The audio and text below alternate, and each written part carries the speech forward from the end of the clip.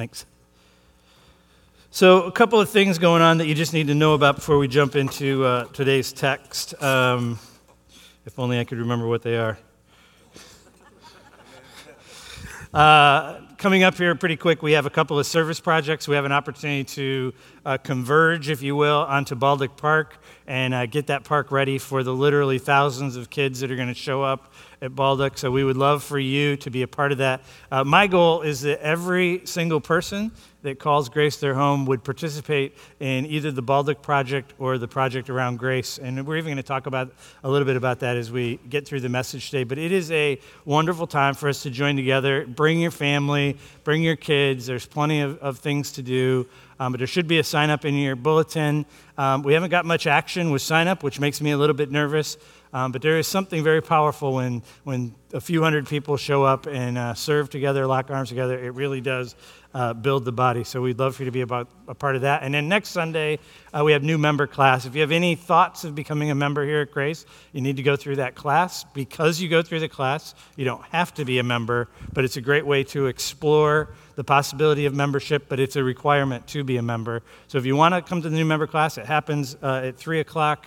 Next Sunday, there is a meal, so we need to know that you're coming, and all you need to do is just stop at the information counter and let them know, hey, I'm coming to a new member class. We would love to have you.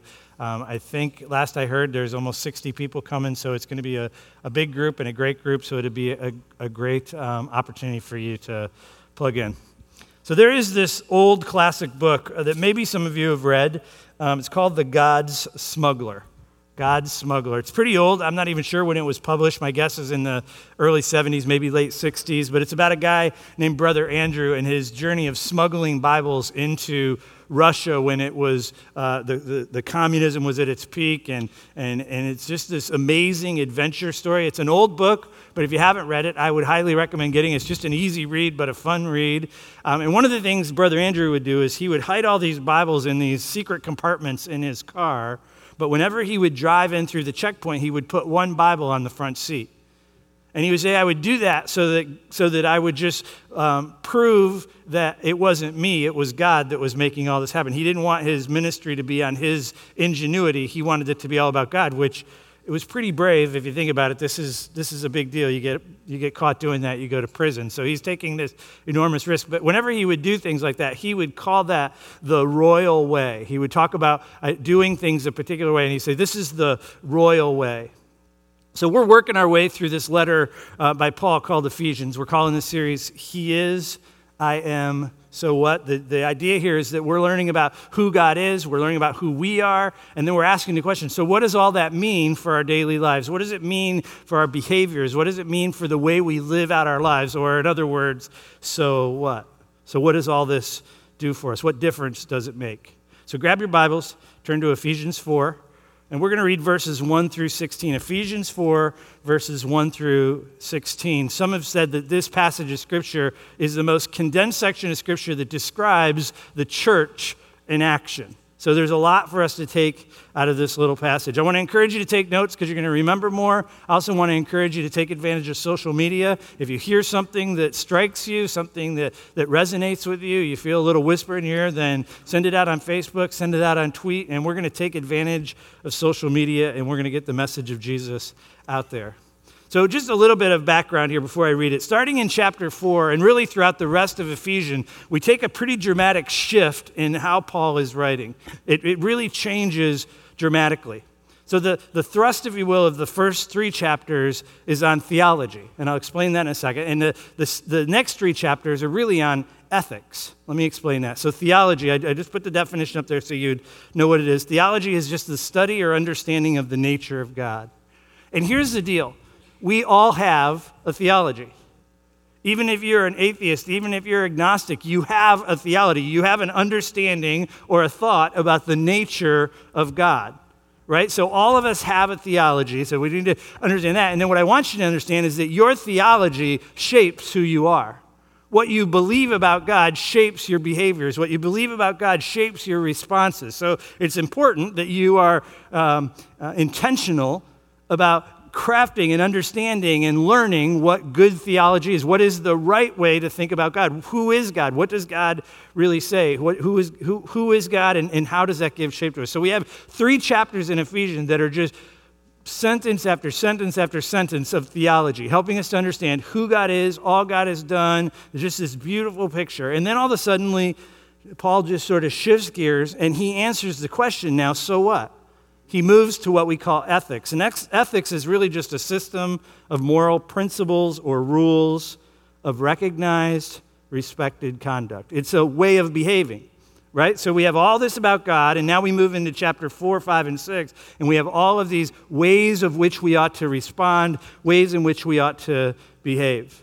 Ephesians is packed with theology, and it's packed full of ethics as well, and that's the shift that we're making at this point. So you're going to feel a difference as I read through this. Excuse me. Ephesians 4, 1 through 16 says, as a prisoner of the Lord, and he says that because he's literally a prisoner writing this letter. He says, as a prisoner of the Lord, then I urge you to live a life worthy of the calling you have received.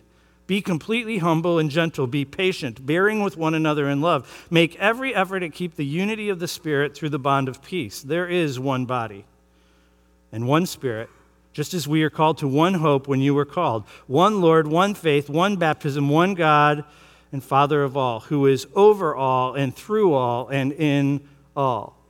But to each one of us, grace has been given as Christ apportioned it. This is why it says, when he ascended on high, he took many captive. He gave gifts to his people. What does ascended mean except that he has descended to the lower earthly regions? He who descended is the very one who ascended higher than all the heavens in order to fill the whole universe. It was he who gave some to be apostles, some to be prophets, some to be evangelists, some to be pastors, some to be teachers, to prepare God's people for works of service, so that the body of Christ may be built up until we all reach unity in the faith and the knowledge of the Son of God and become mature, attaining the whole measure of the fullness of Christ. Then we will no longer be infants, tossed back and forth by the waves, blown here and there by the every winds and teaching, and by the cunning and craftiness of people in their deceitful scheming. Verse 15, it said, speaking the truth in love, we grow up and become in every respect a mature body of him who is the head, that is Christ. From him, the whole body, joined together in every supporting ligament, grows and builds itself up in love as each part does its work. Let's pray. Lord, thank you so much for this passage. Thank you for just the richness of this passage and how much there is for us to unpack. I pray that you would just guide these next few minutes as we just highlight some of the key points out of this. I pray, Lord, as I pray every Sunday, that we would leave different than we came, that we would not play church, that we would not come here just to check a box and say, well, we did church today, but that we would come with the expectation that the living God is going to bring about change in us and through us, and that we will leave this building different than we came. In Jesus' name, amen. So Paul starts with this, what I think is a grand imperative. Thank you, because I keep choking. Thanks for the water.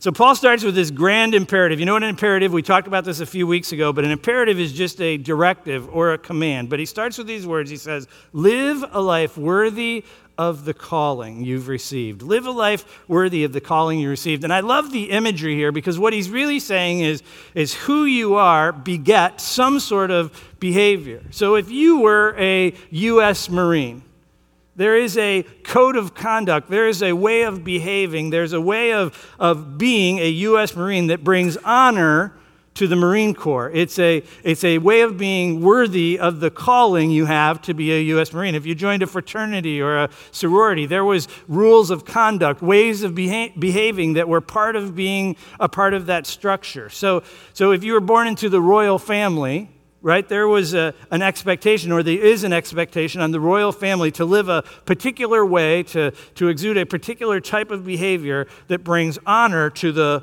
royal family. Well, isn't it fascinating that Paul says that we all get our name from Christ? And if you've made a decision to be a Christ follower, you are an heir and a co-heir with Christ, which actually makes you royalty. It actually makes you royalty. And Paul is saying, if you're royalty, act like it. act like you're royalty. And so the rest of this passage, really the rest of the next 3 chapters, all of the imperatives, all of the commands serve to inform us what it looks like to live a life worthy. This is what they call the primary imperative. This is the primary command. As a matter of fact, you could say a perfect title for the book of Ephesians would be How to Live the Royal Way, or To Live a Life Worthy, because all of the rest of these imperatives give shape and meaning to what it means for us to live the royal way. This is what Brother Andrew and the God Smuggler meant when he was talking about, I want to live the royal way. And Paul is saying to you and I, live the royal way. So this royal way is living a life worthy. It's knowing that there's something special about what God has called us to. So look at verse 2.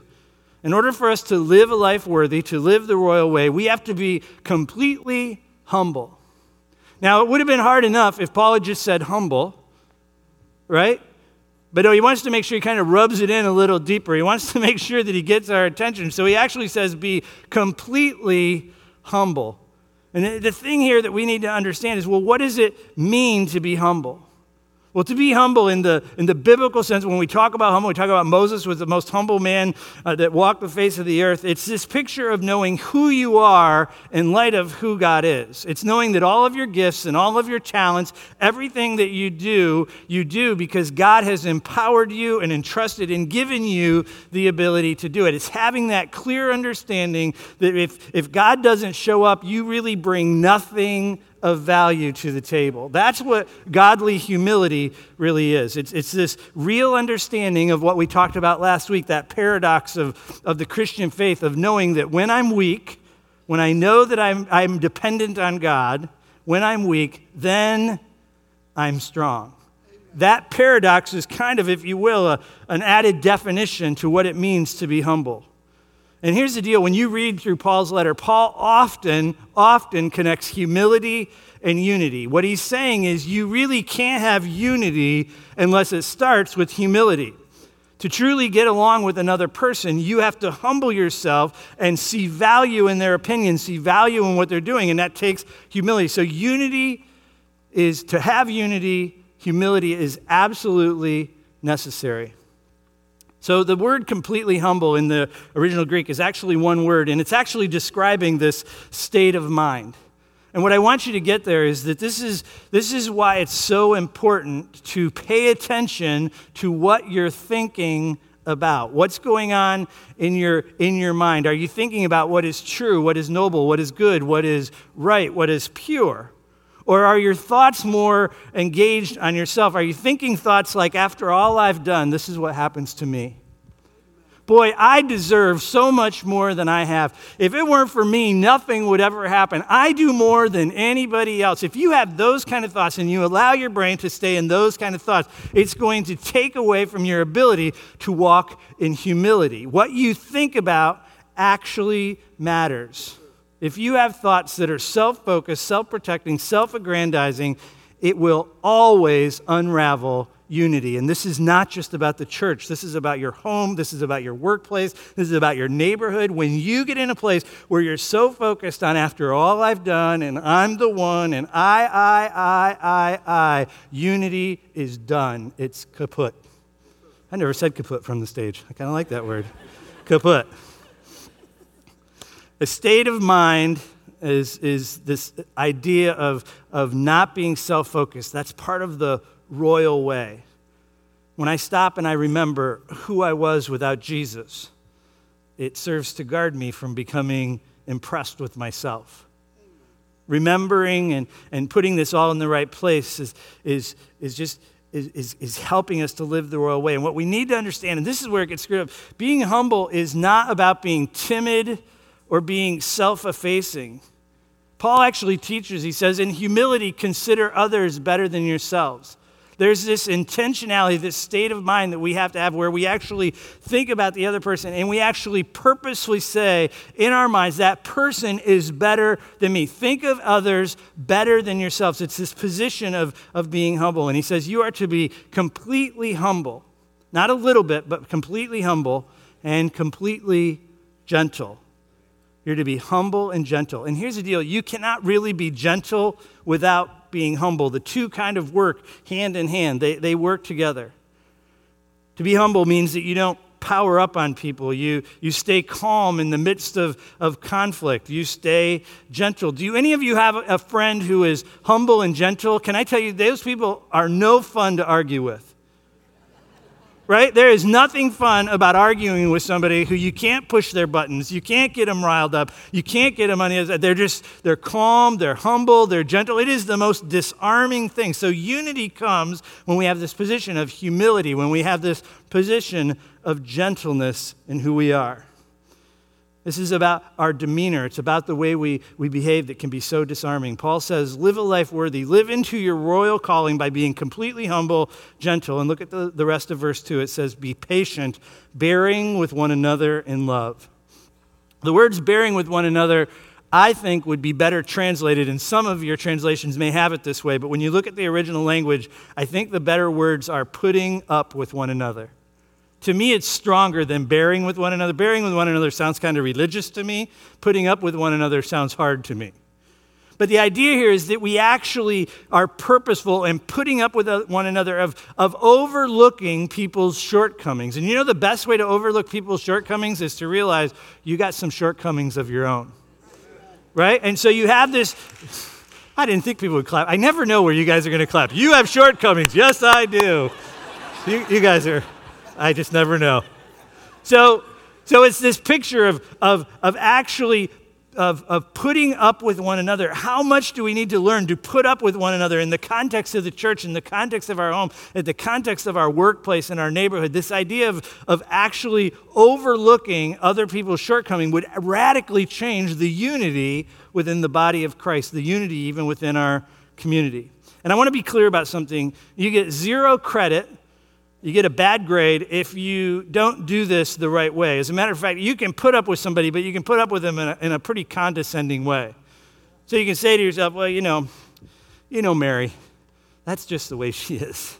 She's special. You know, that's just the way she is. So that's not putting up with somebody. That's being very condescending. It's actually maybe a little bit rude even, right? So this isn't about just making excuses for people and thinking less of them, because remember, Paul tells us that we are to think people better than ourselves. So these things work together. Verse 3, it says, make every effort to keep the unity of the Spirit through the bond of peace. Make every effort. In other words, the royal way requires intentionality. It requires that we be humble and gentle and patient with one another. It requires that we have this mindset to do it. We have to make every effort. It isn't just going to happen. We don't say yes to Jesus and voila, all of these things just happen. We have to be mindful. I love the picture. Make every effort to keep the unity of the Spirit. We have to be careful about what we allow to rattle around in our heads. We have to make every effort to be one. So Paul continues to unpack what it looks like for us to live the royal way. And he makes a little bit of a shift here, but he starts to talk about this idea that God calls and he equips us to serve one another, that God gives us gifts and talents. And then he says to us, I've given you these gifts and talents as a way for you to serve each other in your home, in your workplace, in the church at large. So look at verse 7. And this is probably not going to connect right away, but I promise I'll connect the dots. He says, but each one of you, grace has been given as Christ appropriated. This is why it says he ascended on high. And then the NIV, the older version, says he led captives in his train. He gave gifts to men. And this language is a bit confusing. If you read through this before today, you probably got to this and it seems like he's just has a random thought here that doesn't fit, but let me just tell you it fits perfectly, because when he talks about this captives in his train, he's making a pretty dramatic point. What he's saying is Jesus has already won. Jesus is the victor. He leads captives in his train. He has gone to war. He has won the war. He's seated at the right hand of God. He has victory over all of the principalities of darkness. He has victory over all of this. And what's really going on here is it's a reference to a common practice. When a king in that day would go off to war and they would battle against another country, if they won the battle, when they came back to their home, when they came back through the city gates, they would literally have a parade. And the king would lead the parade, and he would come in through the city center, down Main Street, down the center of the city, and people would be gathered on the side.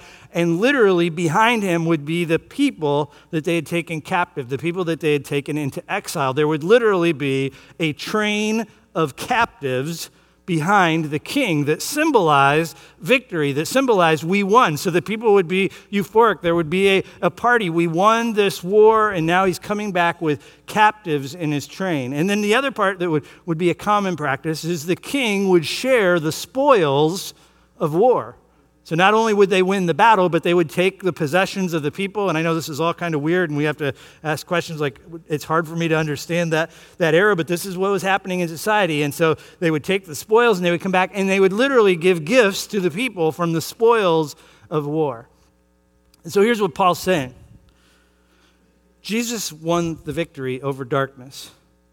Satan and all of his minions are in his train. They are behind him. He has victory over all of them, and he has power and authority. And so when he comes in and he marches in, then he gives us gifts. And the gifts that he gives us are the gifts to serve one another. In other words, he gifts you in a particular way to use your particular gifting to serve one another. So he goes on to say, what this is like an expansion of Ephesians 2:10. You know, we've talked about Ephesians 2:10. For you are God's workmanship, created in Christ Jesus to do a good work, which he prepared in advance. So not only did God make you a work of art, but he made you to make art, and he's given you all of the gifts and all of the talents and all of the skills to do this. That's the gift. So when you look at that passage that we just read, and it says, and he gives gifts to his people, the gifts are the gifts of service. So God made you to do something. Get this. God made you to do something, and the only way you will have satisfaction in life is to do the thing that God's made you to do. This is so important that we get this. God made you to do something, and life is found in doing it. So there's an Olympic runner, his name was Eric Liddell, and he said, God made me fast, and when I run, I feel God's pleasure. And my question to you is, what do you do when you feel God's pleasure? What do you do when you say to yourself, this is what God made me to do? This is what God gifted me to do. And when you do it, you can actually feel God smiling and saying, that's what I made that guy to do. That's what I made that girl to do. And so there's this picture of serving in the exact place where God has made you, and that will bring about life in you.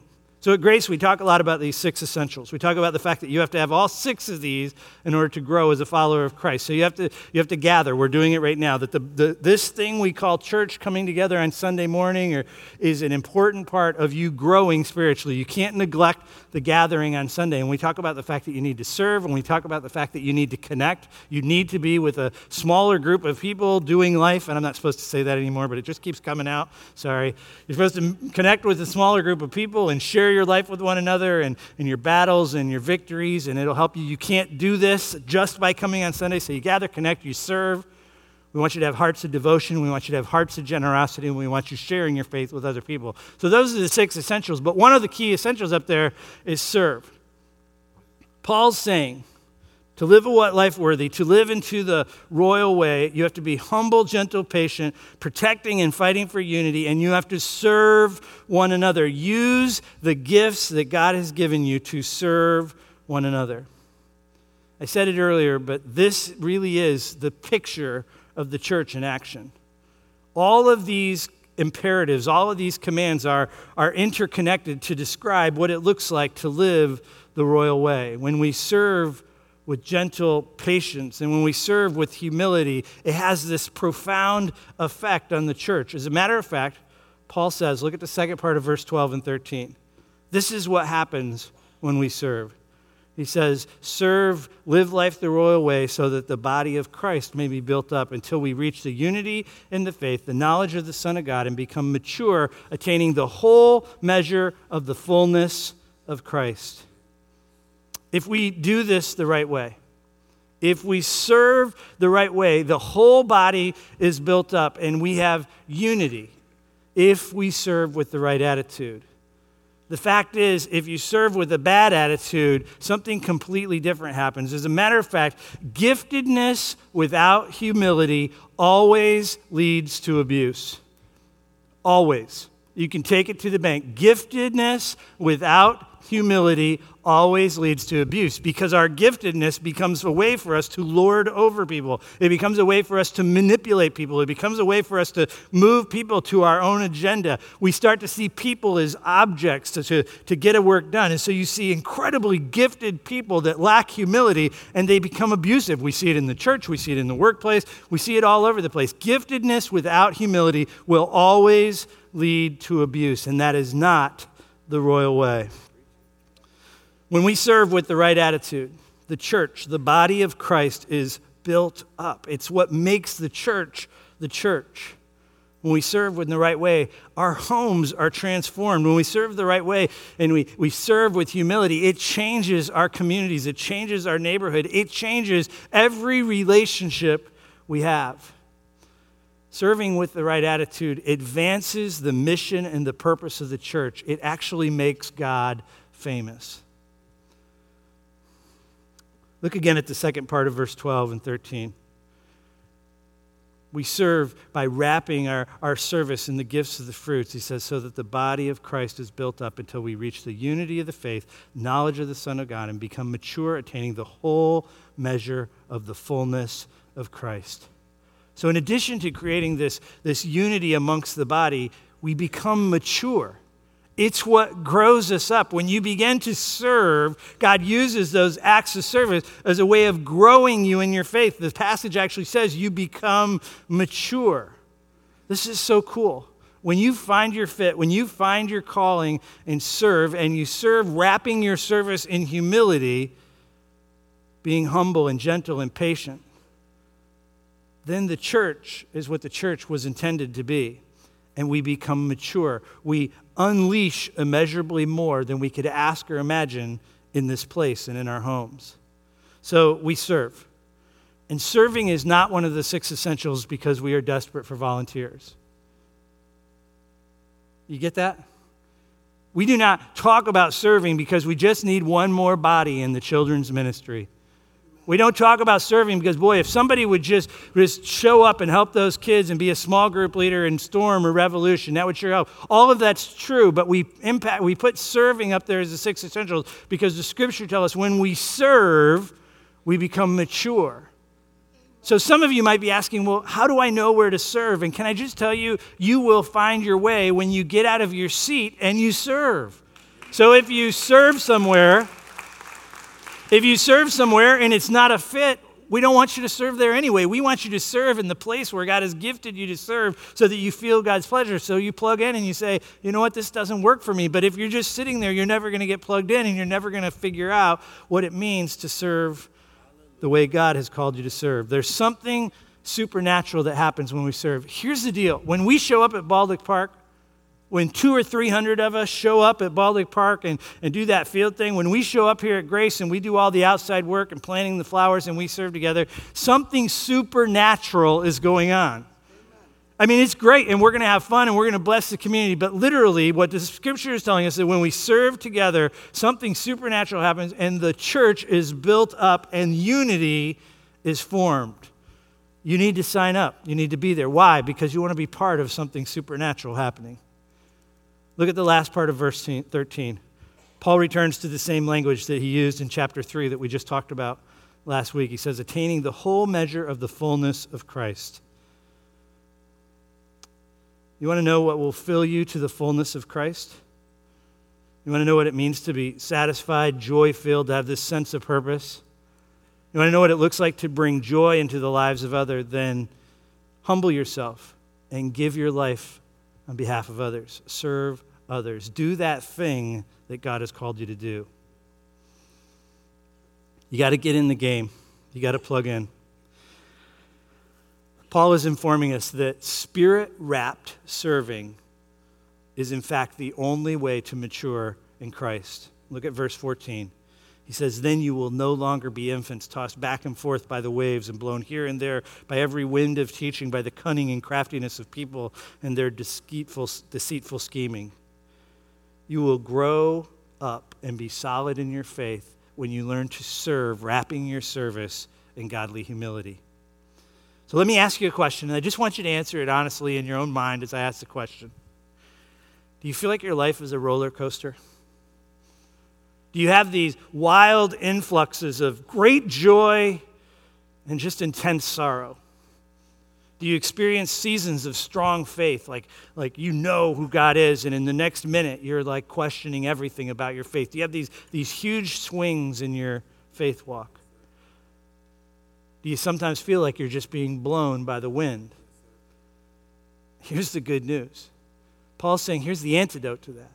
Here's how you grow up. Here's how you become solid in your faith. And we will always have influxes of emotion. I get that. But this is something different when every word you hear takes you in a different direction and you're just not sure about your faith. And Paul says, do you want to be sure? Do you want to get off the roller coaster of faith? Then you need to serve in godly humility. You need to give yourself to the very thing that God has called you to do. And he will use that to grow you up.